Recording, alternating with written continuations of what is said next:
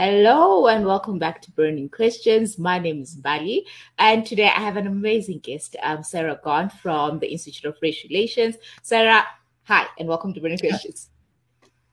Thanks, Bali. Cool. Do you want to tell us more of what you do at the Institute of Race Relations? For those who don't know. To the extent that I know, I'm the head of strategic engagement, which essentially looks at a variety of ways to attract interest in the institute, and to reach out to people or organizations that we think could benefit from what we have to offer. It's a very, very broad statement, and it basically involves everything from writing articles to doing podcasts and interviews, and running special programs like our program on advising on critical race theory, and we're developing some more stuff. So it's fairly broad. It's fairly broad ranging, but it's really to get us out there and connect with people who want to know more about classical liberalism.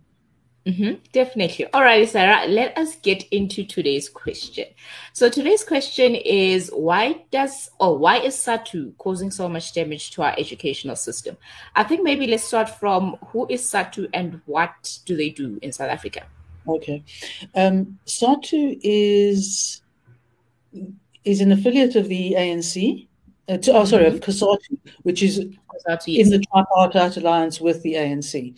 It is, as far as I know, I think it is the largest COSATU union, has hundreds of thousands of members. And of course, as a result of being a teachers' union, it is largely a public sector union, or represented in the public sector. And it represents teachers in that sector. And so by virtue of its size and the fact that it is so significantly a public sector union, that's where its strength lies. Okay, all right. And then let's move on to the question, which is, why are they causing so much damage to our educational system? You know, the funny thing is that they're not entirely unique. Teachers' unions are often left-wing, strident, and in supporting their membership base and in achieving power as a trade union, they will disrupt schooling. They will often stand in the way of the need to improve things. And as a result, they can be extremely disruptive and disruptive to education. So, for example, they've had a very bad reputation for calling members' meetings during school hours. I mean, absolutely unthinkable. They've been resistant to the retraining of teachers to improve the competency levels at schools. And what's interesting is that SADTU is as strong as it is because it made a very interesting strategic decision when we became a democracy, and all the provincial educational departments essentially became South African. So the homeland departments fell away. But they had some significant numbers of teachers within those homeland departments who risked losing jobs, losing livelihoods, being ostracized because they had worked from in the apartheid and in the homeland system. And SADTU offered to take these people on as members, represent their interests, and protect them. And and that's what started to make SADTU a very powerful union, because it had members who were essentially rescued by SADTU. Maybe a quick question. Did they, or are they actually protecting teachers? Are they doing... Well, I suppose in a sense they are, in that they make it very difficult to... if a teacher is incompetent and needs retraining, or sometimes it just can't be done, a person is beyond scope and ultimately should be dismissed for incompetence, they put a brake on that. They seem to be antipathetic to really doing what the system needs, which is teach children as best as possible. And they do not encourage a work ethic. So you have a very patchy work ethic across the teaching profession, particularly as represented by SATU. There are other unions that represent teachers; they're much smaller, but they tend to be more unions in the genuine sense of, on the one hand, protecting their members and providing resources to their members, legal support, etc. But at the same time, they generally tend to be constructive when it comes to parties across the system improving the system, and that's what a good union should do. It's in their interest ultimately to protect everyone. First and foremost, has to do the best for students. Yes, and then the membership becomes important. But there's another very political reason why SATU is so important. By virtue of its size and the capture of the number of members it has, it essentially controls schools as sites for meetings, for political meetings, for elections, etc. So they can make it very difficult if they're at odds with the ANC to have access to these resources, and that gives them give them huge strength.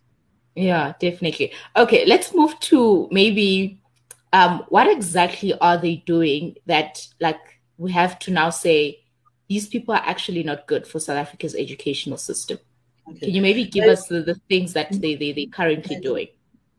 Well, to be honest, they've been a little bit quiet of late. But the biggest problem is that the militancy that comes with disrupting schooling for the sake of meetings or membership. It is the duty of unions to stand up for their members when they face disciplinary action, even if it's clear that the disciplinary action is warranted. But certainly it's been in my experience that with SATU members, it's a bit like, the way Jacob Zuma approaches legal proceedings. They try and either kick them into touch or make them difficult. And the problem, and the reason why this is so important and why discipline is such an important thing for the state, either as a provincial or national employer, is because you have to be able to discipline poor performance or incompetence or misconduct in order to provide better teaching to children. And one of the problems is that because the quality of our teachers has not improved to the extent that it should have, and that's very strongly because, not entirely, but very strongly because of SATU's role in keeping its membership and keeping its membership happy.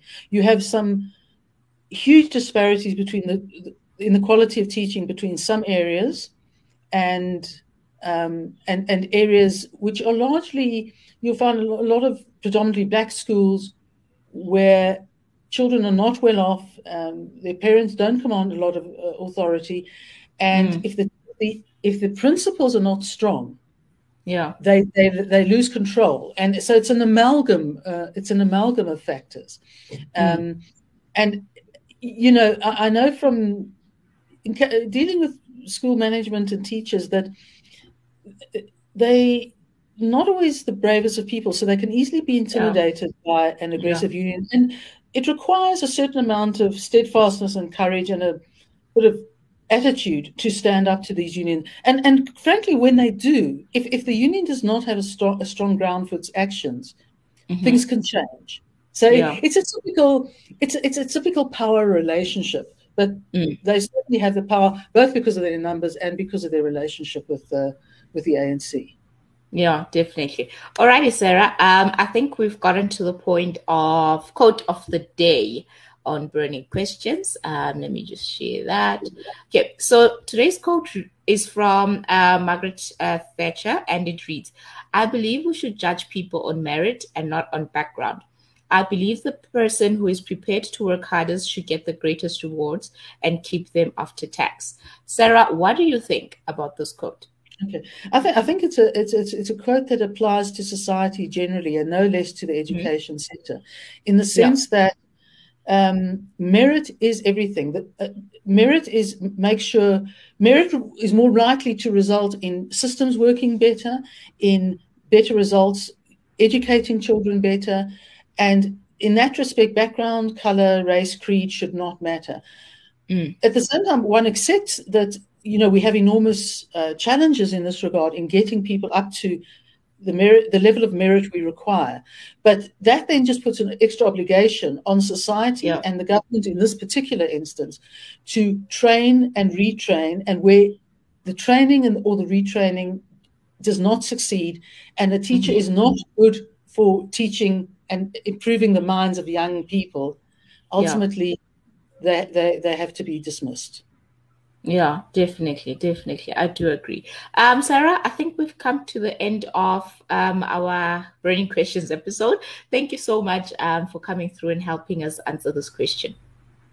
My pleasure. Cool, definitely. And you at home, remember to catch the show every Wednesday at 6 p.m. on YouTube, Facebook, or IGTV. Remember to send through whatever burning questions you have. You can do that via Instagram DM or Twitter DM. We'll catch you guys next week, Wednesday.